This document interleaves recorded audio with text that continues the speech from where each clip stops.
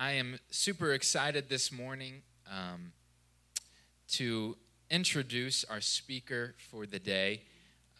This is, without a doubt, the best, highest example of what a true woman of God looks like. Now, she is my mother, so I'm a little biased. On the flip side, that gave me such intimacy into the day-to-day life that she lives. And I will tell you right now, what you see is what you get. And what you see is a faithful woman to God, somebody who is completely all in on the mission of Jesus Christ, somebody who loves people so desperately and so beautifully.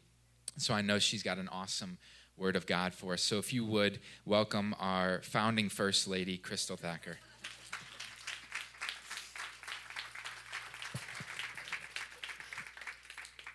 He makes me cry, makes me nervous. But he did say it right. What you get, what you see is what you get. I'm sorry, I'm not good at putting on airs. Good, bad, and ugly, all of it you get. So he already covered Thanksgiving. Everybody had a good Thanksgiving, and now we're headed to Christmas. Everybody pumped up for Christmas? Yeah, me too. In fact, when Dustin had asked me a few weeks ago to speak this day, like after Thanksgiving, I knew exactly what I wanted to speak on. I was going to speak on gifts.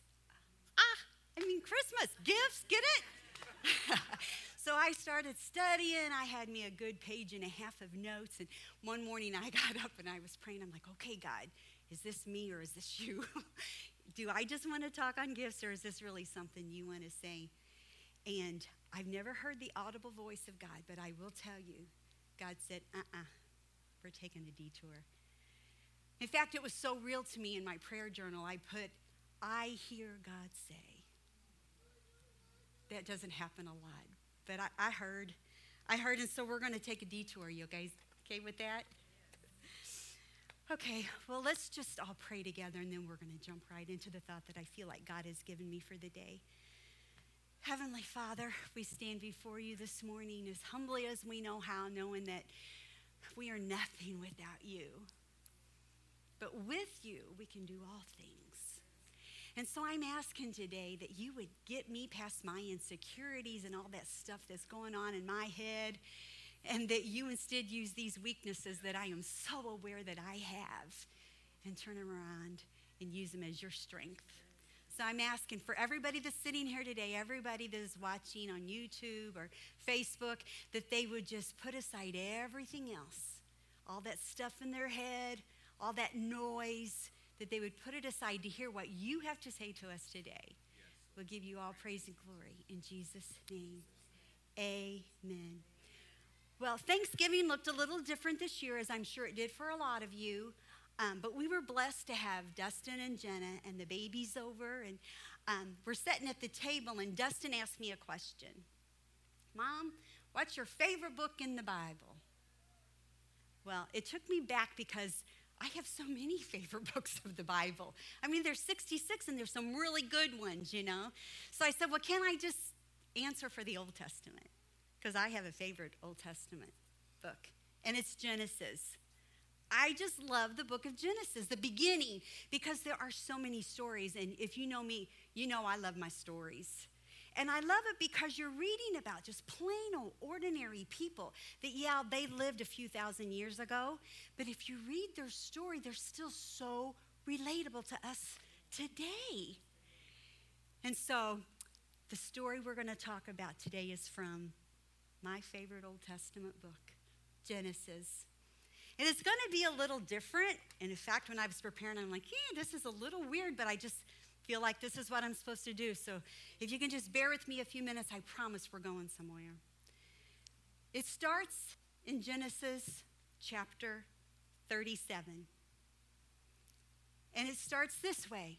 So Jacob settled in the land of Canaan, where his father had lived as a foreigner. Verse 2 starts, this is the account of Jacob and his family. And right away it starts talking about one of his kids. Now the odd thing about this is he had 12 sons, but his story here starts with one kid who was his favorite. Can you imagine, you parents that have multiple kids, having a favorite and then making sure everybody on the planet knows he's your favorite? And you know what his brothers thought about it? They hated him, right? Now, it wasn't his fault that he was Dad's favorite. It just happened to be where he was born in the lineup. The Bible says he was Dad's favorite because he had been born to Dad when Dad was an old man. What a reason, right? But he loved this kid so much more than he loved his other 11 sons that the Bible said he made him a special gift. He made him this coat. The Bible says it was an extravagant, fancy, in your face, or as some traditions say, it was a coat of many colors. Like you couldn't miss the coat. Announcing this is Dad's favorite. The other thing they couldn't stand about their brother was that he liked to dream. He liked to dream and then share his dreams with them. One night he had this dream. He woke up so excited to tell him, hey guys, guess what? I had this dream. All of us kids are out and we're working in the field. We're collecting grain and we're making these big stalks. And you know what happens?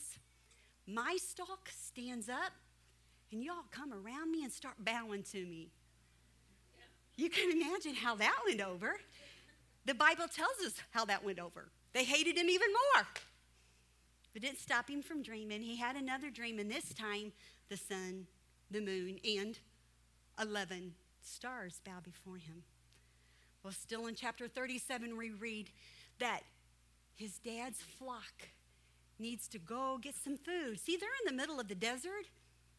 And in those days, when you had a large flock, sometimes you had to travel for days to find grass, to find fresh water for all these flocks. And that's what happened. The brothers took off with Dad's flocks, and they were gone for a long time till Dad started getting worried and decided he better send Joseph, who the Bible tells us was about 17 years old.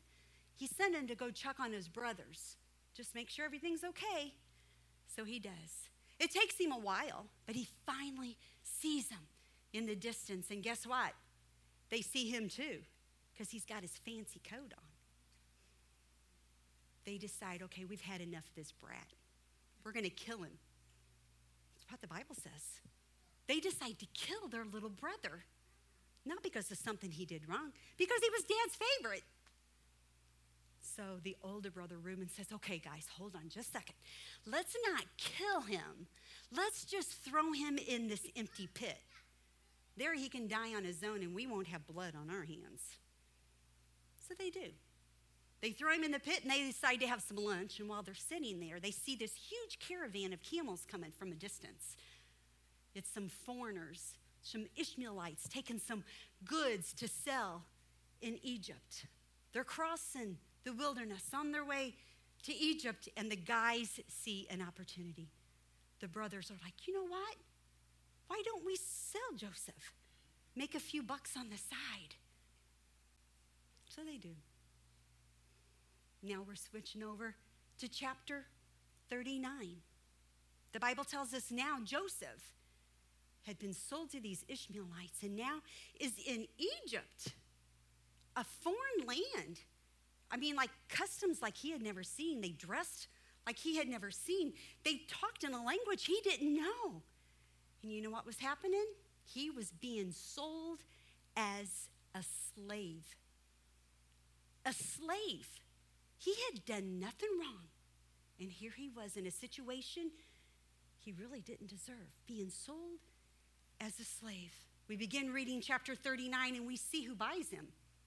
The guy that buys him is a guy named Potiphar. He works for the king of Egypt.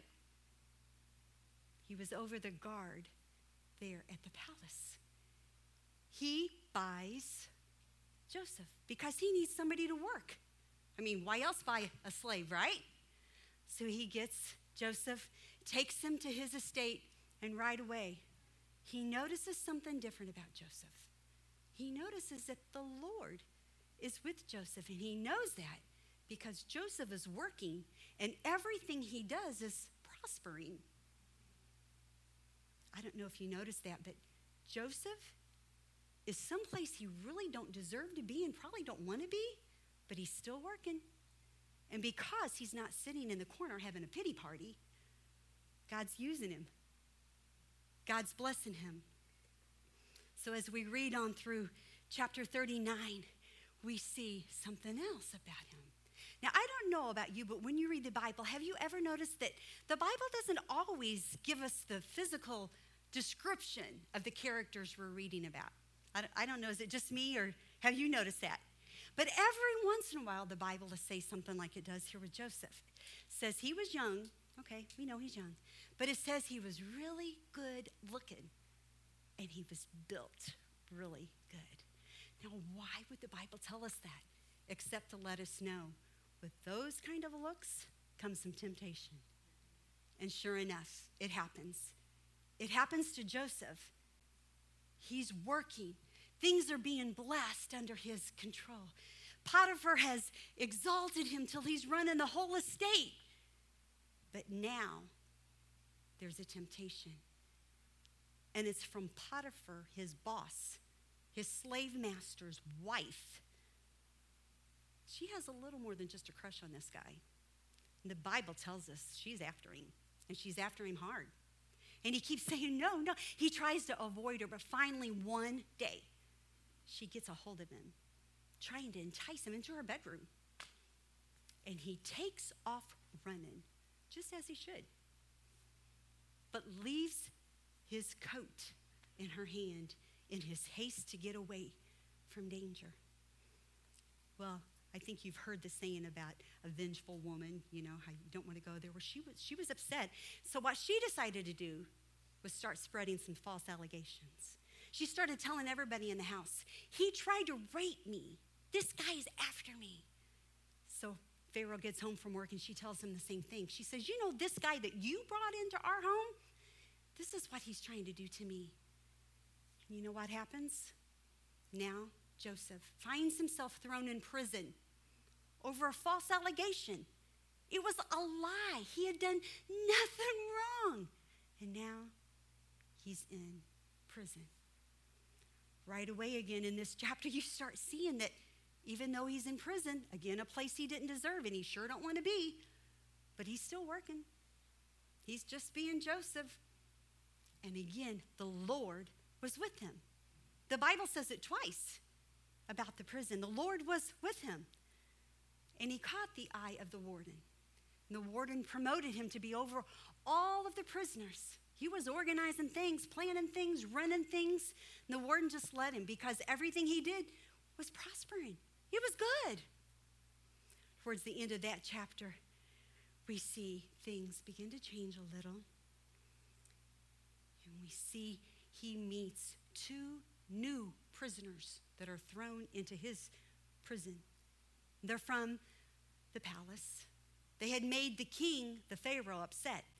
So he throws these two guys in prison. While they're in there, they each have a dream. And it really shakes them up. They don't know what these dreams mean. And ends up, Joseph sits down with them and says, guys, tell me your dream. Sure enough, he has the interpretation from God. He explains their dreams.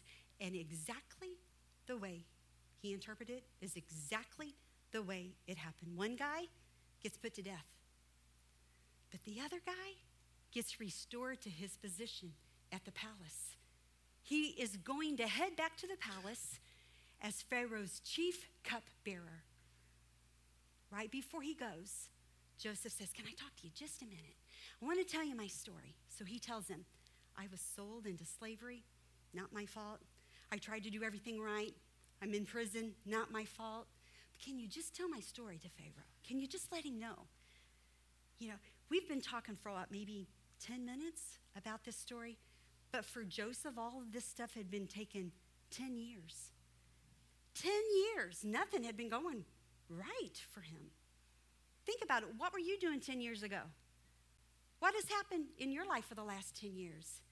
Can you imagine ending up every time in a situation you didn't deserve? You really didn't want to be? I had to ask myself at this point, would I be curled up in the corner having a pity party, or would I be willing Would I be willing to continue working and just doing what I could do? Well, Joseph, that's what he did. Well, in chapter 40, he's just done this with the other prisoners, just explained their dreams. But you know what the very last verse of chapter 40 says? It says, Pharaoh's chief cupbearer, however, forgot all about Joseph, never giving him another thought. Can you believe it? He's so close. No. But we turn to chapter 41. 41, things start to change. In chapter 41, now it starts a little, in fact, the first few words are this: 2 full years later. 2 more years. I mean, do some basic math. 10 plus 2. Now we're talking a dozen years. But God's not done with the story. See, what happens is Pharaoh now has a couple dreams. And they really mess him up. I mean, like, they're scary dreams. He don't get what they're about. So he calls throughout all the land of Egypt, somebody tell me my dreams. What's this about? And finally, that chief cupbearer, that guy that had forgotten Joseph, remembers Joseph. And now we find Joseph. He's standing in front of Pharaoh. Pharaoh, the king of Egypt. And he is telling Joseph his dreams. I love the humility of Joseph. Up front, he says, hey, I want you to know it's not my ability to interpret your dreams. But my God, yeah, my God can do it, and he can set you at ease. So he goes ahead through the inspiration of God, and he is able to reveal what these dreams mean, and they are bad dreams. He is letting Pharaoh know, God is warning you, Egypt is headed towards famine. He takes it even a step further, and he starts giving Pharaoh some advice. He says, listen, we know this has happened as God gave you 2 dreams. That means it's going to happen. But let me give you some advice. You need to find a very wise man. You need to find a wise man that can start making a plan. Because we can do this. Find this man that can get this plan together and make some teams and start preparing. Because famine is coming. And you know what Pharaoh, the king of Egypt, says? I know exactly the man. It's you, Joseph. It's you. He turns to his counselors, his advisors, and he says, guys, I can tell you this. We can look throughout the whole land, but we're not going to find another man that is so full of the Spirit of God. That's what my Bible said. Pharaoh said. And so right away we see Pharaoh takes off his ring. He slips it onto the hand of Joseph. He gets him some fancy royal clothes, and he puts them around his back. He gets a gold chain. How many knows Egyptians must love their bling, right? So he gets him a fancy car, chariot. He changes his name. He gets him a wife. He gets him all set up because he decides Joseph is the man. Right away, as he's riding through town, Egypt, in this chariot, we hear that Pharaoh is given a command to the whole land. If you see Joseph, you know what? You're supposed to bow. Remember that dream he had as a kid? It's starting to happen, guys. But I don't even know if Joseph realized it at the time, because you know what he was doing? He was being Joseph. He was getting down to business. He was making plans. He was making teams. How are they going to save Egypt from starvation? But you know, guys, you know what was happening? All of those years of preparation, on-job training, all that wisdom he had learned while he was in Pharaoh's house, while he was in prison, see, it hadn't been punishment. It had been preparation. Because, see, God had a plan for Joseph that was so much bigger than he could have imagined. And had he stayed at home with Daddy, Had he stayed at home in his little comfort zone, guess what? He wouldn't have been prepared. He wouldn't have been ready to accomplish this plan that God had planned for him all along.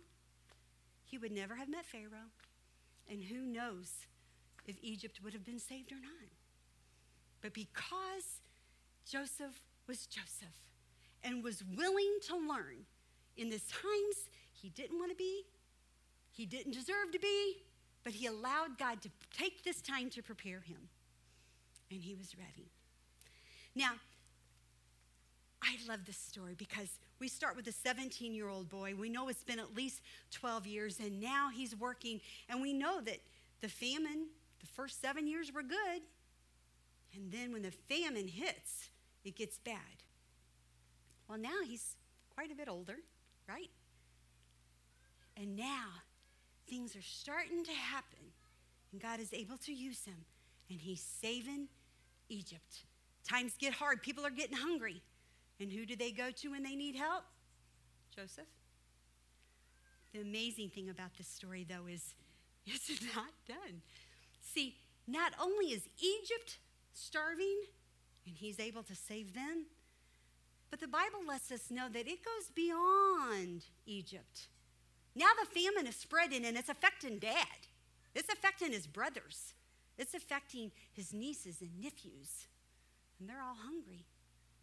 So Dad, back in Canaan, calls the boys together and says, guys, I hear there's a man in Egypt that can help us.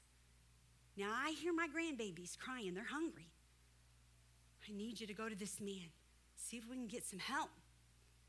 So they pack up. They take the journey.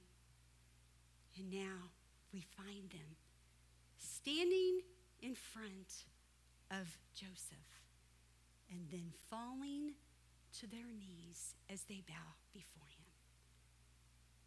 Now, it's been 20 years. They have no clue who they're bowing before. See, the last time they saw Joseph, he was a 17-year-old kid living in the desert with nomad's clothes on. I mean, you know, how do you live in the desert? Now, he's a grown man wearing royal clothing. His name has been changed. He has the gold necklace, the rings. He doesn't even speak their language. They have no clue who they're bowing before. All they know is they are at the mercy of this man. They need this man to show compassion so that their families can be saved from starvation. He knows them. Man, this would be a good time to retaliate. In fact, if you read chapters 42 through 44, it's really good reading. I'm not lying. He did mess with them a little bit, but overall, he loved them so much. The Bible tells us he had to remove himself one time from them. He was crying so hard because this was his brothers. And the Bible tells us that he finally gets to reveal to them who he is. He asks about Dad. How's Dad doing? They go home. They grab Dad. They grab all of the other family members. And the Bible says that over 70 of his close relatives moved to Egypt. So now not only is he helping the land of Egypt, he can watch out firsthand for his dad and his brothers and all of his family. It's beautiful. And Dad lives for 17 more years in Egypt. All those years he had missed with his dad, but God grants him 17 more years with Dad, and then Dad dies. Now, understand, these guys now, we're talking about 50s, 60s, maybe even 70s. But now with Dad gone, they start getting a little concerned. What will Joseph do now? It's a good time to retaliate, don't you think? And they are scared. So they come before Joseph. They start apologizing all over themselves. Man, we're sorry what we did way back in those days. So sorry. In fact, don't hurt us. Just use us as your slaves. Just let us be your slaves. You know what Joseph says? He says, no, guys. Don't be afraid of me. You you know what you meant for my harm? God took that and turned it around for good. My question to you, what do you think is being given to you for harm that might possibly be the very thing God is wanting to use for your good? Or maybe for the good of those around you. So, as we end today, I just want to leave you two thoughts. Two thoughts. Number one, Joseph had a dream. Anybody that has a dream knows it takes a lot of hard work. It takes a long time to see that dream come to pass. But don't give up. Because maybe that dream you've had is a lot bigger dream than what you're even thinking. Maybe you need more preparation time. Maybe you're not in a position yet to see that dream come to fruition.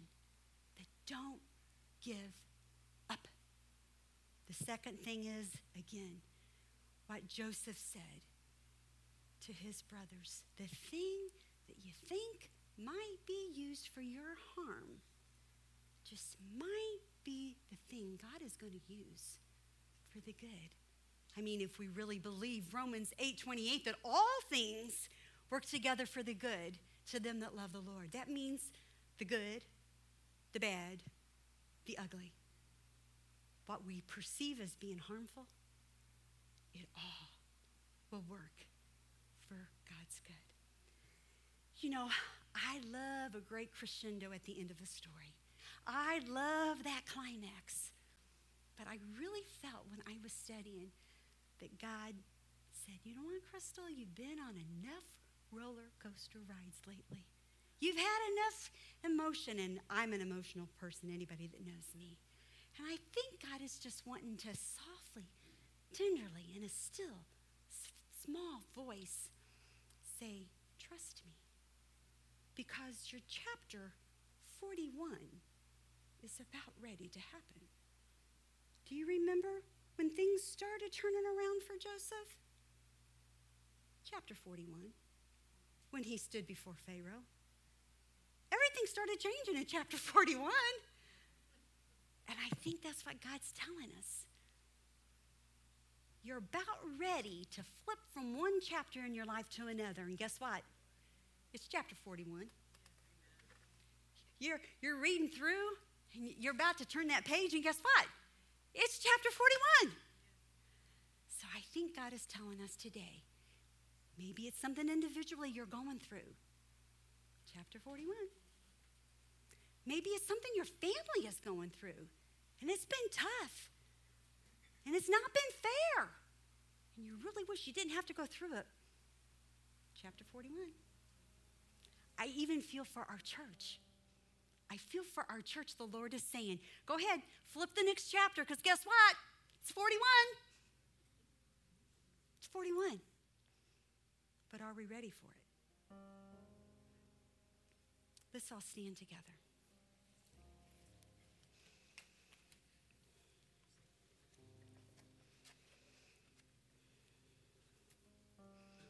Lord, we just want to thank you for your word.